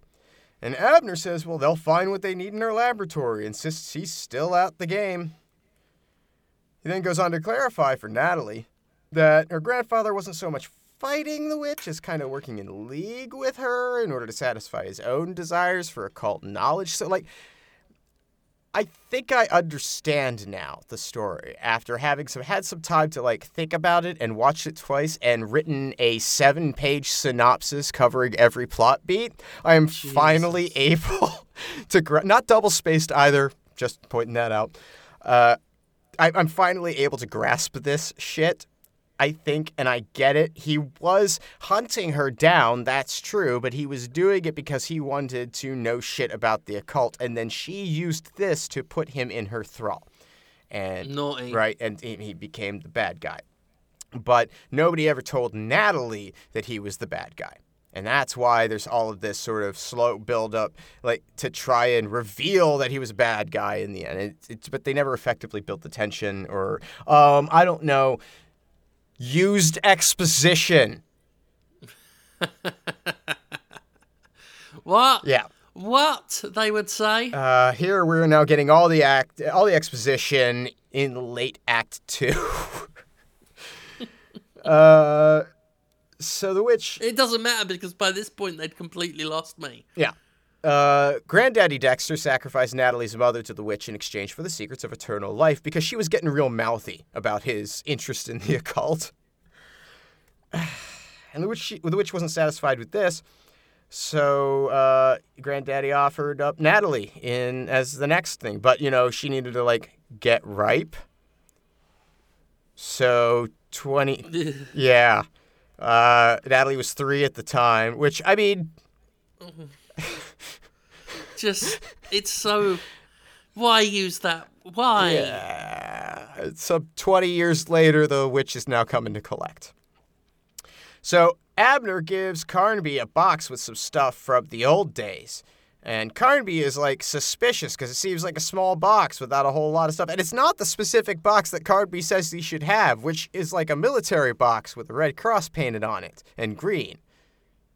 That's a very specific box that he's describing. And I'm assuming he had a vision. And I have to assume that because that was never, I don't think, shown up to this point in a vision, this box. Maybe it was, and the film was just shot so poorly that I didn't notice it. They put everything else, every other minor detail that is supposed to be relevant later in the middle of the fucking frame when it's first shown. I don't know why they skipped this.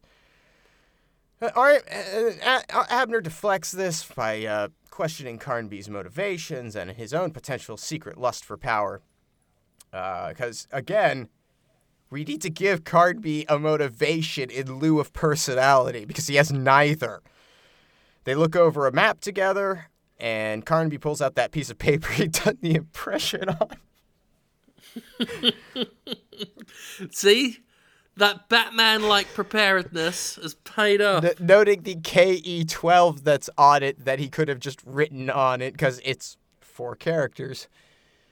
So Natalie is, and this is I guess, zones that people that Dexter had working to discover the location of the witch's lab, because she has a lab. Don't really associate witches with labs, but okay, this witch has a laboratory. And they're looking, I guess there were cells of people that Dexter had working. That's who those 3 people were before, that their zone was KE-12, and they find the map and where it corresponds. I don't understand. This is a whole lot of leap. Meanwhile, Natalie is just wandering around this strange person's house who has just revealed to her that her grandfather was actually the bad guy, but otherwise doesn't really know him. And this is normal and happening. None of us know anyone. Clearly. And she's spooked by some shadows, so she hides in a closet. And then it turns out no, it's just the other woman that lives there looking for a pair of jeans that she was mending. But while she's... That's the story I want to see. I want to see the story of the mended jeans. I love this character, this woman I want her. I want a movie about her because she's the only one that they've done anything to that makes me have interest in her. And she just sort of rolls her eyes about Abner having left these jeans here or something. But in the closet, Natalie uncovers the specific box that Carnby was talking about and just happens to think that it's important, despite, again, the significance of this box and how Carnby came to be aware of it is already unclear to me, and it's unlikely that she was in the room when it was discussed, although we're not shown her absence. So maybe she was? But she recognizes the importance of this box. And in it, she finds a bunch of cups and the desired bit of the witch's heart that Carnby is looking for, and is seemingly the reason that he's thinking of wanting that box. And what does she do with it? She immediately sticks it into its place in the dagger, which she happens to have. I'm trying to remember any of this. And it's not like, I don't remember her receiving the dagger in any scene prior to this. And that's kind of a weird problem because, like, at least in terms of the way this film is done, because they make a point of illustrating that the dagger has changed hands, or justifying that the dagger has changed hands at multiple points, because the dagger is, again, it's like the central MacGuffin. And everything's driven forward in the plot because of the location of this dagger. So why she has it now, I'm not sure, but she just slaps that shit in without really like little fanfare or excitement. And lightning shoots out the end of it. And Carnby and Abner come running into the room, commenting that, the witch is materializing in the daylight. And I guess we've established that she has a problem with light, so that would be significant, a thing to be concerned of. And Natalie's surrounded by this energy field, which Carnby's bullets are bouncing off of. And why is he shooting at her at that in this confined space with a weapon that, because the scene needed him to demonstrate that this was a force field, I guess.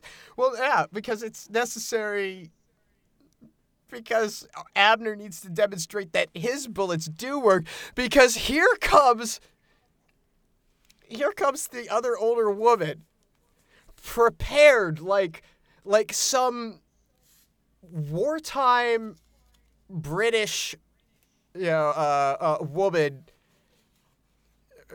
prepared for the Nazis to make landfall, right? I think of her. I look at her and I think of the woman making the tea in the Crimson Permanent Assurance short that kicks off Monty Python's The Meaning of Life. She's just there and she's ready for it when the shit happens with the thing that, Yeah. With this chalice containing some fluid and a bunch of rifle rounds for Abner's gun. She's just there and she's ready. And the only thing that's missing is a tea bag hanging off of a hat. I love her so much. She's just amazing. And she's just ready for it and doesn't seem that concerned. She's great. So Abner starts dipping his bullets in this, and his guns do work because they're dipped in this. The bullets are dipped in this shit. I'm just so This is all good and fine. This is perfectly normal. And then after the force field is down, the knife is thrown aside by Natalie on their instruction, and Abner shoots the reliquary, which has, I guess, bounced out or something. For a thing that's so important, they keep, and that they seem to say that they need a lot, they sure do have this urgent desire to destroy them at every opportunity. So I don't get how that's happening either. But Abner then sends the crew off to wherever their clue thing with the map indicated, and this takes them back to New York City proper and some abandoned-looking building, and they wander around for a while until finding a switch that powers a secret door. But it only opens wide enough for Natalie to fit, so she goes through. And inside, she finds the mechanism that controls the door, but it's, stuck somehow. And rather than spending a bunch of time trying to figure that out, she decides to go deeper into this cave. I don't know what the fuck you'd call it. This lab. Oh, it's a fucking laboratory, because this is a witch with a laboratory. Right, okay. And this leads her... Science witch. Yeah, and she uses the dagger as a guide, which now, again, as I was saying, the presence of the dagger always being important, and everyone's knowledge of where the dagger is important, because it then cuts to Carnby looking in his bag for the dagger for reasons that aren't expressed, and making the observation that it's not there.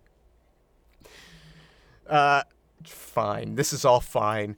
Yeah, I refuse to be fazed by this bullshit, mostly because I can't remember any of it still. So this leads her... I kicked back in 10 minutes before the end, and I realised, oh shit, it's 10 minutes before the end. And even then, when I was like, okay, gotta concentrate. Like I was reading a book while distracted, I was rewinding and having to look at it 5 fucking times, because I kept wandering off. Yep. I couldn't concentrate on this shit. Mm-hmm. Well, she, it's guided her to a heart in a jar. And it's huge. It's a huge heart. Comically large. Very, very, very large. Too large for the person that's been conveyed to be the witch to have ever possibly had in her body. Too large for any person, I would think, but big. Comically big. And then the witch appears to her and requests the dagger. And Natalie refuses and falls to the ground. And it's at this point that she observes a note on a corpse that's just there. And the note warns against pressing the red buttons. It's sort of a bit like a video game. Yeah. Which you find the note, gives you a puzzle. And she reads this note that warns against pressing the red buttons. Which she discovers to her horror that when she fell to the ground, she'd already done this with her hand. And these are industrial workspace red buttons, kill switch buttons. How did you not? Whatever. Fine. You're right. It's fine. I'm not. It's okay. This is all okay. This is all okay. But this activates the door mechanism again, and it opens a bit further. So Carnby starts going in. And in my head, I'm thinking, okay, well, so why wasn't she supposed to be pushing the buttons? But then it activates again, and the door closes tighter together, but only so tight as to ever so gently hold his ankle in place. This is a door that appears to be about, I would say, a minimum of 8 inches thick, with a mechanism that doesn't seem super reliable, and probably not the sort of thing that stops upon feeling the slightest tension. I do not understand why this has not completely shattered his leg. If this were a Saw movie, it would have. So, a Saw movie would be great. Oh, God. The worst Saw movie is... so much better than this. So infinitely better than this. Which is the worst Saw movie, do you think? Maybe Saw 6, but even then the ending's hilarious. Yeah, I'm with you on that. I think it probably is 6. Actually, these days, Jigsaw. Oh, I haven't seen Jigsaw yet. That one is genuine. It's the first time that I've looked at it and said, that's not even funny bad. That's just dreary shite. Yeah. Yeah, really not recommended, Jigsaw. So... still easily better than this, actually. So Doyle goes back to the car to get the jack out of the trunk to free Carnby, which he does. And then the door immediately closes and separates them, and it closes in the kind of way, with the force that would lead me to think that, gosh, that probably would have closed all the way the first time pretty strongly had it not been for that incredibly sturdy construction that is the human ankle that prevented it from closing. But now with them, it's okay. Now with them separated, the witch appears and instantly kills Doyle. Like it was never an impediment to her progress. Carnby gets to the room with the heart, and there's another note on the corpse, or maybe it's the same note, but this is just like the flip side of the note warning about the buttons. And Carnby, I guess, knows that this is Granddaddy Dexter here, and calls it revenge that the witch put on him, like he starved down here. And, here's just if you're ever on the production crew, working the props team for a film, and you have a corpse with a note on it, and you want that corpse to seem like it's been there for a long time, but also that the corpse wrote the note, the cobwebs have to exist over the note. You can't just, do all of your badass cobwebs and then place the note on them. You got to maybe do some cobwebs. I mean, maybe... Then note, then more cobwebs. Maybe there's a cleaner that you're really not paying very well. I'll do this letter and then I'm fucking off home. Natalie discovers that this is says that this is a coded message, but that it's like low-level encryption, I think is the phrase she uses, or it's a low encryption, which is not the way I typically think of. I mean, yes, I guess it is technically encryption, but not really, because that implies an algorithm, and this is really more cryptography. But whatever, an idiot wrote this script. They venture further in. The point is that it's not hard for her to figure out what it's supposed to say, but I don't think she actually even says what it says at this point. I don't know why they didn't do that, because it should have been important to the plot. But they don't. Like so many things they don't tell us. There is no plot. No, there's plot. So there is nothing there's just of nothing else. Oh, yeah. Fair point. And venturing further in, they light some wall torches and discover the rock where Natalie's mother was sacrificed. And then they realize that, this is not the witch's grave they were looking for. In fact, it's probably Natalie's mom's. And, well, I guess you could say Granddaddy Dexter's too. And Carnby's condition seems to be worsening, so Natalie wants to give him another shot of adrenaline. But he holds her off for now. And he asks where the dagger is, because they have now apparently both, again, left the central MacGuffin of the film just fucking lying around. Like, as soon as she has her, I hit the button thing, well, she's dropped the dagger again, and they just leave it. It's not important until they need it, and now they have to go back and get it. So they do. And once it's retrieved, that big door starts opening again, and the witch has finally arrived, and it's our big, last climactic confrontation. And so Carnby, standing up for himself, finds a hole in the foundation of the lab that they're in that breaks into a drainage pipe or whatever, and they escape through it. Fuck this movie. Stumbling through Central Park again, carrying the heart in a jar, Carnby, through his visions, realizes that they're being led somewhere, which turns out to be a rock wall that the dagger fits into a slot of and opens. This is all fine. Look, nothing to see here. Nothing to see here. Carnby slices off a bit of the heart and sticks it in the dagger.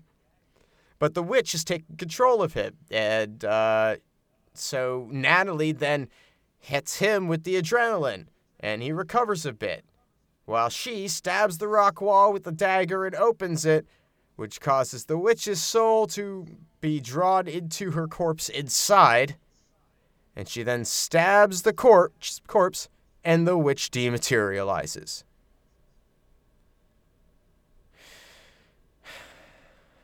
In daytime, back at Abner's cabin, Carnby and Abner are looking over Granddaddy Dexter's coded message. But Abner, who also comments on how easy the cipher is to break and how he'd told Dexter to use something more complicated, realizes that the message did not say, "Kill the witch, free Natalie," as we were never told that it said, but the other way around. Save the witch. Kill Natalie. And this may be what Natalie has actually done instead, following that advice. I don't understand.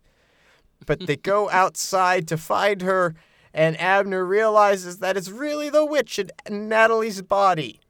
And she takes Abner's gun and shoots him, asking for the dagger, which Abner says not to give her. Yeah, and I really did. I was doing my best to concentrate on this. Right? And even then, I was still slipping out of it. Well, the witch decides to play upon the very clearly established inner conflict that Carnby is feeling between his desire to do right and his lust for hidden occult knowledge that has been driving him forward throughout this entire story. And the witch tries to use that to seduce Carnby with an offer of occult power, and I'm pretty sure anal. Because the way she puts it is like, you and I could do things she would never do. Yeah. And I'm like, yeah. All right. Like, would she never track down all this occult stuff? Because she seems pretty tied into that. I'm only led to presume it's anal because of the way you're, like, climbing on him. She wants Carnby to stab her heart to kill Natalie's soul, which will then let the witch take full control of the body. But he tosses it away, and as she goes to retrieve it, he gets up and drowns Natalie in Abner's cleaning barrel. Yeah. There it is. Full on Comstock. It pays off. Abner reflects that Granddaddy Dexter had known that the only way to actually kill the witch was to kill Natalie. So the instructions were true. It wasn't like a trick. It was just that was how it was going to work. They were steps. It wasn't like free the witch and this will kill Natalie. It was free the witch, comma, then kill Natalie. While Carnby, figuring that being temporarily dead should be good enough for this whole thing, goes ahead and attempts to resuscitate Natalie. And Abner suggests repeatedly that the dagger would be more effective, reminding him that it kills the soul and not the body. And I guess I'm not sure how that helps in this situation. Yeah, again, just presented to what you're thinking, but you're saying to just finish her off? Right, but it's the thing that the witch wanted him to do in the first place, but it's a different target. Like, I guess, what is he going to... Is he playing Trauma Center? And he's using his special powers, his connection with the witch, to find the witch's soul, to find the spot on the body where the witch's soul is hiding so he can stab that part with the knife. I don't know, but it does work. And Natalie's not just immediately revived, but seems totally fine because she just slaps him and then tells him never to do that again. Like, because that's a line that people have done and a thing people have done in movies, other movies, where people thought that it was cool, and it wasn't cool then. But at least it was executed in a way that these guys thought it was cool. So they did it. And then the three work together to carry Abner back inside. And in the only consistent thing in this entire fucking movie, they leave the goddamn dagger outside. Yep, so that cartoon yellow glow can go on it. And we get a little witchy laugh, and we get mercifully some fucking credits. And that is Alone in the Dark 2. Did you like it or not? I'm looking forward to the third In the Name of the King film, actually. Yeah. I really am now. You're the only person who's ever said that, ever. In the history of ever. Who wasn't possibly engaged in, or maybe implicated in criminal behavior at some point? Maybe that. Yeah, like that's the only possible. Like in a world where somebody laundered money, used this film as a method to launder money. That's the only person I could think of is the person who wanted to launder money. But yeah, no, this is such a train wreck, and I guess I feel like we've had it really good lately to some extent, just because we've had some, yeah. Yeah, and we haven't done Bowl in a while, and it was almost refreshing how bad it was, and it just, yeah. It was too boring. It committed that great sin. Yeah. It couldn't hold my attention. We've had bad movies. We've had over bowl movies that could keep me gripped better than this. I think how poorly formed it was and how lacking in exposition it was, the badness of that kept me always asking, why did you do this? What are you doing? Is this ever leading to somewhere? And I know in my heart what the answer is. But at least that kept me invested enough, just at how many missteps they were making, that if they had been a little more competent, I think anywhere along the way, it absolutely would have had the same effect on me of completely boring me. Because there's no energy in any of the... Rick Yoon is just... he's a wet blanket. Just... Yeah. Nothing there. Just nothing. No resonance. No emotional... There's no gravitas to anything. Yeah. Lance Henriksen is doing what he can with what he's got. He's got nothing. Yeah. The woman, again, like I say, that bit woman who shows it for 2 scenes is, to me, the most entertaining character in this film. And she doesn't have to have development. She's just there to be funny. And so she is, and she's great. She doesn't need it. Yeah, like she at least can elicit, I guess, from some people, some emotional response. And I think the intended emotional response. If not on the level that the people who made this were trying to provoke, I don't think. Oh, they thought people would be like tears in their eyes, rip-roaring laughter. Yeah. They were like, we right here have made a comedy character worthy of Rush Hour. And as someone who, God, I would be a liar if I didn't say deadpan comedic drops kill for me. Hey, that is absolutely my kind of comedy. But, and that's a big reason why I love Nathan For You so much as a show, which I'm going to remind you again you need to watch. Okay. And, yeah, so that worked for me. But just because I saw what they were doing and I saw these people who were capable of doing it, and that play, I didn't actually laugh, but I appreciated it. The thing is that there's no horror, there's no tension in this film to relieve. So comic relief. Yeah, I was thinking that as I was watching it. I was like, what are you going for when you make something in the horror genre that's clearly not scary? Mm-hmm. What do you think you're doing? And if I'm not mistaken, didn't this get like a PG-13 rating?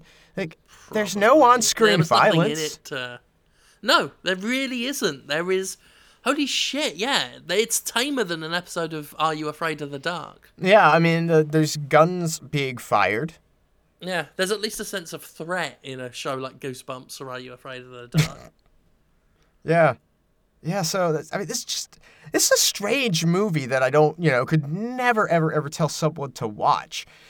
But in the Bowl canon, I find it kind of curious in that because he doesn't seem so directly involved, right? I don't feel his hand on the till, working the rudder on this one at all. No. I mean, IGN said it was better than the first one. Yeah. I was trying to look up shreds of anything, because this movie is just so nothing, throwaway, forgotten. I like to see if there are relics of its existence outside of the movie itself online. Like I said, most of the talk about it, and it wasn't even good talk, has been deleted and replaced. Yeah. But IGN at one point said it was at least... They said it didn't need to be made, and the first one was atrocious. But they said this one damned it with faint praise. It was at least better than that one. Which I don't know that I can agree with. And part of that is well, that's only I simply can't remember. Right? Yeah. It's hard to imagine that this is better, though. Yeah. It's hard to believe this is better than anything. I know it is. I've seen worse things than this. Yeah. But it's still hard to believe. All I know is this movie is so unremarkable, so forgotten, so small and insignificant that we actually have a shot of seeing this podcast mentioned under its reception page on Wikipedia. Oh, snap. I thought you were going to say that it's so bad, it's so boring, there's so little in it that we managed to talk about it for over 2 hours. I mean, that as well, Jesus. For fuck's sake. Well, I'm done. What are we doing next time, Jim? Ready Player One, by your command. Oh, that's right. Well, You have suggested we do Ready Player One, and I'm like, well, I'm never going to watch it unless it's for a thing. In fairness, you had suggested doing Rampage, and I was thinking, gosh, I don't know, we've had it too good for too long. And well, then this happened. Yeah. I mean, not that from what I'm open, I'm keeping an open mind with Ready Player One. Hell, we'll talk about this, but the book does not fill me with feelings of happiness. And I was not psyched about this movie being made, but it's Spielberg. And that's not a guarantee of success, but it does at least imply a standard. So there's that. All right. Yeah. Well, with that hype ready right. for the next episode, 2 weeks' time. If you do watch them beforehand, I'm sorry if you did that for this one. Yeah. But it'll be Ready Player One. And if you watched it and you had an epileptic reaction, that if I'd known, I would have said something. I really would have. It's bad. It's a miserable nightmare for even under the best circumstances, let alone if you've got issues like that. So yeah.